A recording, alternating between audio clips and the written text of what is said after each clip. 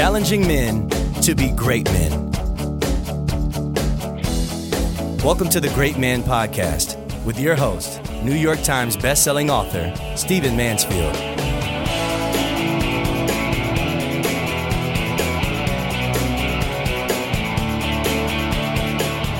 Gentlemen, let us begin. I want to talk to you in this podcast about men and the power of telling stories. As I record this, it's Thanksgiving week 2017, and I love the power of the story of the Pilgrims. I love the power of the story of the Mayflower sailing across the North Atlantic for 66 days in 1620. I love the power of the story of Samoset and Squanto. I love the power of the story of Thanksgiving. And when you think about the power of those images down through the centuries in American history, you think about and you realize perhaps the power of story. And let me tell you very clearly why I want to emphasize this so much. It is because I believe that one of the unique arts of manhood, one of the ways to perpetuate manhood and pass it to the next generation, one of the ways to frame an understanding of what manhood is through the power of stories. Now, psychologists are telling us today that story is the easiest way for the brain to absorb information. We have all sorts of studies going on in all sorts of universities, and as brain science is increasing as an important study in our world, important area of research, they're coming to understand that story uses less energy for the brain to comprehend, that we essentially memorize and retain and relate information in story. They've even noticed that college students, for example, will take some boring fact that a professor has told in a class, but they'll retell it in light of, I was in class and it was 8:30 and it was cold and the professor was wearing a blue jacket and he told the story. And when he told that fact about the zygote, he also told a funny joke. In other words, they make it into a story as they relate it. This is the way human beings are. And this is the way it's been all through human history. How do you perpetuate a culture? How do you pass on information, values, vision, perhaps punctuate the behavior you want to see in children? How do we tell others who we are, what we've experienced, what we value, what we hope to be? We tell stories. And I want to say to you that this is one of the unique gifts of men. I'm not taking that away from women at all, who of course are amazing storytellers, but I'm emphasizing it with men because I believe that a manly culture, a masculine culture, is often framed best in the telling of stories. Now, when you broaden stories out from just something that's told over the dinner table to a movie, to a book, think about the way you have been impacted as to what manhood is. Think about the way that's been framed in your life. You've either seen someone that perhaps others tell stories about, you have watched a movie, you have read a book, you've had something recounted to you of your great-grandfather's war exploits, perhaps. You have been told about a great person of your ethnicity or your tribe or your family or your nation. And those stories, those verbal images frame what you believe is the ideal, frame what you believe is what you ought to be shooting for. And I believe that most men have the ability, in fact, I don't know of a man who doesn't have the ability, if he decides to use it, to tell stories, to learn stories, and to master stories. When men are with each other and they want to help each other be better, telling stories, telling things they've read, recounting the noble and virtuous things that someone has done is a way to shape everybody without being preachy, and without forcing anybody to an immediate decision or altar call, or some kind of, hey, will you do that? Tell me right now kind of attitude. A story, an inspiring story told amongst a bunch of men, a story told quietly in the car while you drive your son or your daughter to school, a story told at the Thanksgiving table, a story that just lives in our society. or lives in your family lore, that power of story. And I got to tell you, it's an art I want to urge each of you men to begin to learn to do. And when I say learn it, I don't mean like you have to go to a university class or you've got to learn, some specific technique. Everybody knows how to tell a story. I mean, everybody can say to somebody, I went down to the store and they didn't have the kind of toothpaste I needed. And the story, the clerk said so and so. I mean, that's a story. We all tell stories all the time.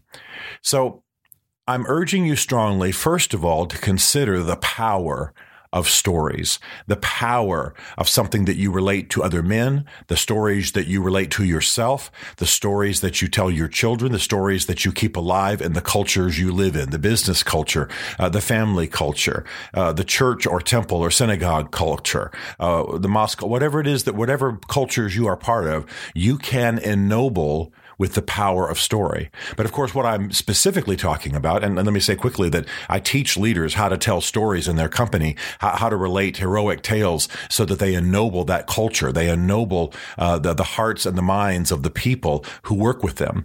But I'm most concerned in this podcast with men.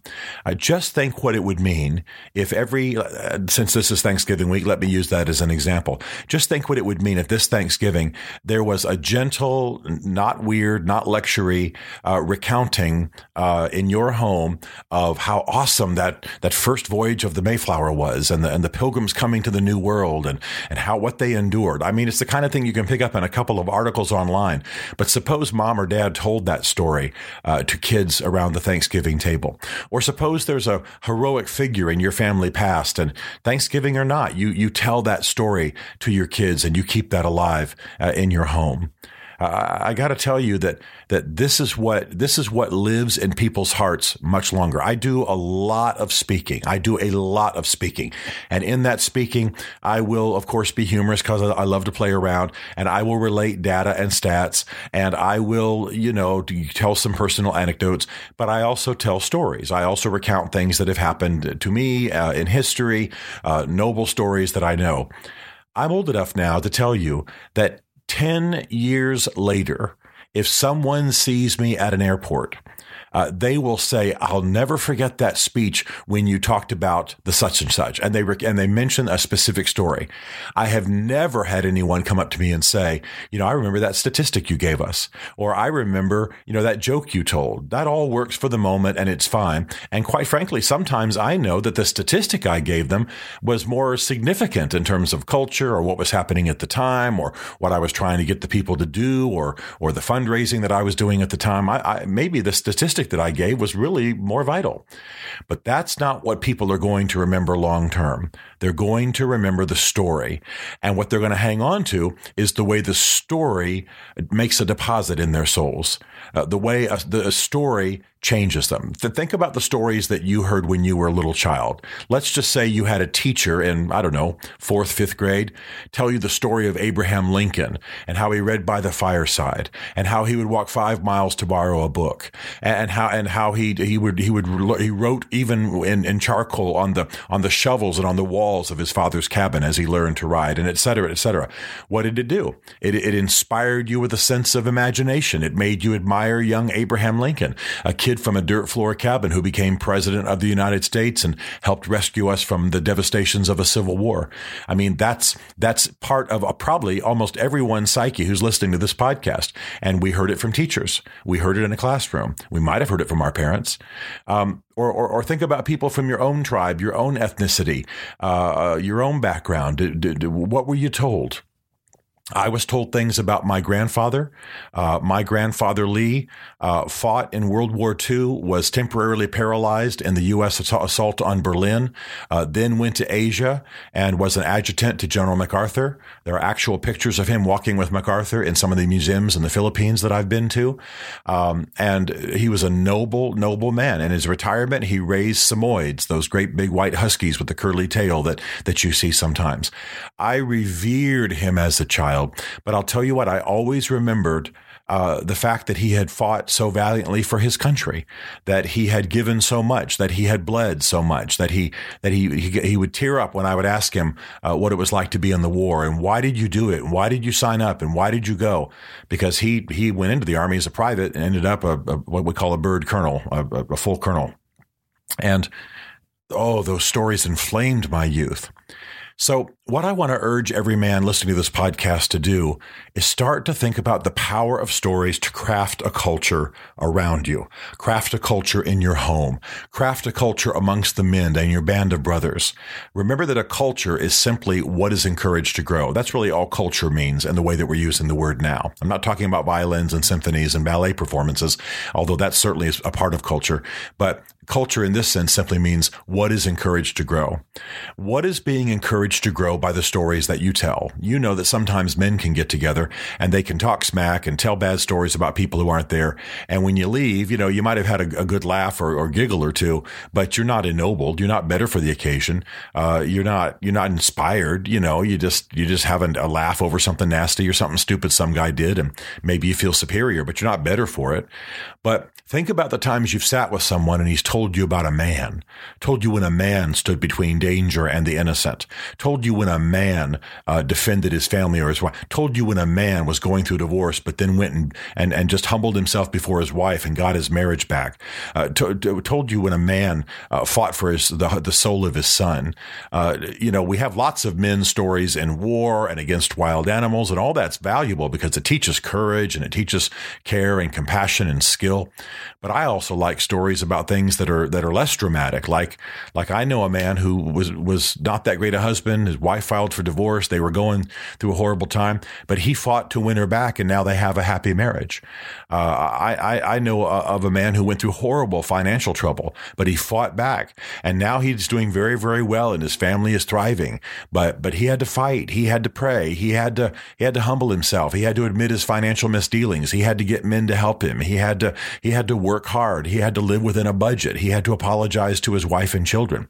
But now he's, if you want to know technically, he's probably in the upper middle class. But more importantly, he's got a lot of character he's sharing with other people. I know about a man who had to take a stand against a boy that his daughter was dating, and the nobility with which he did that. He not only protected the daughter, he also won the heart of the boy, and now they're friends. And even though the girl went on to marry somebody else, the boy, who was kind of a biker type, said, "Man, my life changed when I met him because he dealt with me with compassion but firmly and told me I was better than the way I was living." That's a man story right there. That's a man story.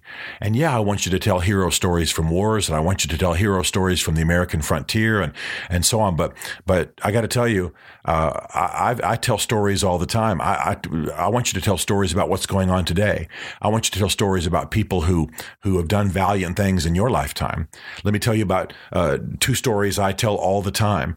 When there were race riots happening up in Baltimore and police were being shot and beat up, a bunch of African American males, fathers and uncles and brothers, went out and formed a line in front of the cops, just stood across the street in a big line across.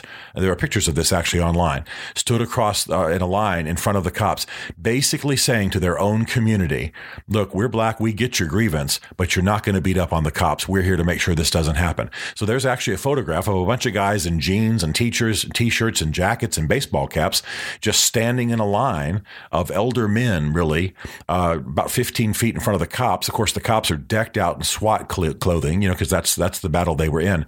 And that entire neighborhood calmed down, didn't riot. No cops were beaten or had rocks thrown at them that day. And those men went home. And you know what they did? They did it the next day too. Those same men and a bunch of other men came and they kind of took shifts, and they stood in a line across the street, just telling the community, we're not doing this here. This is not who we are. Those are heroes. I love telling that story. I also love telling the story of the woman, the African American woman who couldn't read, who lived in the South, and she worked for a large white family, and she noticed the presence of books in the home of this large white family, and she didn't have any books in her home and she couldn't read, but she decided that her 9 children were going to grow up in the presence of books, and they were going to learn to read. And because she could tell the power of reading in the life of that family she worked for. I think she was the cook or something. This is back in the 50s. And so she began to get the White family's help. I'm sorry, I don't know the name. I'm just going to call them the White family. She began to get her employer's family's help in acquiring books. What books should I have in the home? What books are good? And again, she'd never learned to read. Part of the devastations of our lack of civil rights back in that generation. And so she began to put the right books in the home. And then every Christmas, the family would give a box of books to them as Christmas presents. And before long, there were lots of books in the home of this woman. Well, her kids learned to read, of course, because they had educational privileges she didn't have. And they read those books, and they read all the books in the home, and she would get more and more books. And the thing that makes it so amazing is all of her kids now are highly educated, very successful professionals. And all of them say that the difference is they had books in their home. And this was done by a mother, now, of course, a great grandmother, who could not read herself. I don't know if she can read to this day or not, but she couldn't read herself. But she put books in the home and changed the culture of her family.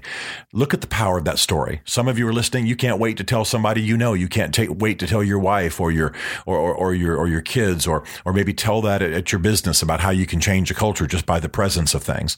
That's the power of story. And by the way, notice that a story that inspires noble manhood doesn't have to be about a man. I just told a story about a woman. And I'm sitting here inspired right now. I want to go buy more books. So what I want you to do is begin to think about the stories you tell. I get jokes. I get smack talk. That's fine. I get you sharing with a bunch of friends a disappointment you had with the city officials or the contractor or whatever. But think about the stories you tell, number one. Number two, get a little better at telling stories. Get a little more intentional about what you tell them and what you tell and how you tell them. Learn how to make it a little bit of exciting. Learn how to say, guys, I heard a story of the day that I just can't stop thinking about. And just tell it over lunch. Just tell it over the golf game or they're sitting around the barbecue or the Thanksgiving table or whatever it is. And then tell it with intention. Think about what the deposit is from the stories that you're telling. Tell your sons and daughters stories that ennoble them. They can be stories about people in your family line. They can be stories about things you've read. They can be stories about stuff you've heard. I mean, I've urged this before with men. They literally went on YouTube and just typed in heroic stories, and then they started watching some YouTubes about heroic moments. Where a man rescues a baby at a certain situation or helps an older woman or something. And they say, guess what I saw on YouTube the other day? And they'll tell a bunch of people, and then they'll discuss it over the meal. And of course, as soon as the meal is over, everybody at that meal goes back to look at YouTube and watch the video. And so it's so easy today because story is the main means of communication in our society. Here I am, like I say, in Thanksgiving week 2017. Think of the stories that will be told in the movies that everybody watches over the holidays. Think of the family stories that'll be told around Thanksgiving tables. And if you come from a family with no great stories at all, tell other stories. Tell other people's stories. Tell stories of your tribe, your ethnicity, your history. Tell stories from the country. Tell a story from a movie. I mean, there are all kinds of stories. And I'm an historian, so I love telling this Thanksgiving story. At some point this week, my adult children, Jonathan's 31, Elizabeth's 27, they're going to hear me recount the Thanksgiving story in some way. In fact, they'll probably be waiting for it at Thanksgiving dinner because I've been doing it since they were born. And it does change them. It does change the way they think about the society. They're going to hear about 5 kernels of corn on the plates of people in New England who will remember the starving time at Plymouth. And they're going to hear about the Mayflower Compact that says we sailed for the glory of God and the advancement of the Christian faith. They're going to hear about that. It may only take me 45 seconds. That may be all the attention I have from them if they're feeling rowdy, but it's going to be a deposit in their life. So men, tell stories, learn stories, read stories.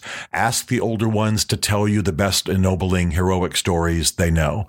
Become a purveyor, become a communicator of stories to the young in your home, to the men around you. This is how men communicate culture. Men have been sitting around fireplaces, sitting in the DFAC, sitting in barracks, sitting in teepees, sitting in tents, sitting on mountainsides for centuries, perpetuating the values of a noble, manly culture by telling stories.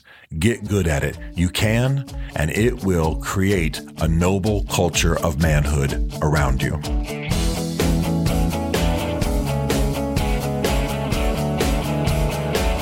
To join the Great Man community or to book Stephen to speak at your men's event, go to greatman.tv. You'll learn about Stephen Mansfield's 2 essential books for men, Mansfield's Book of Manly Men and Building Your Band of Brothers, as well as some other great resources for becoming a great man.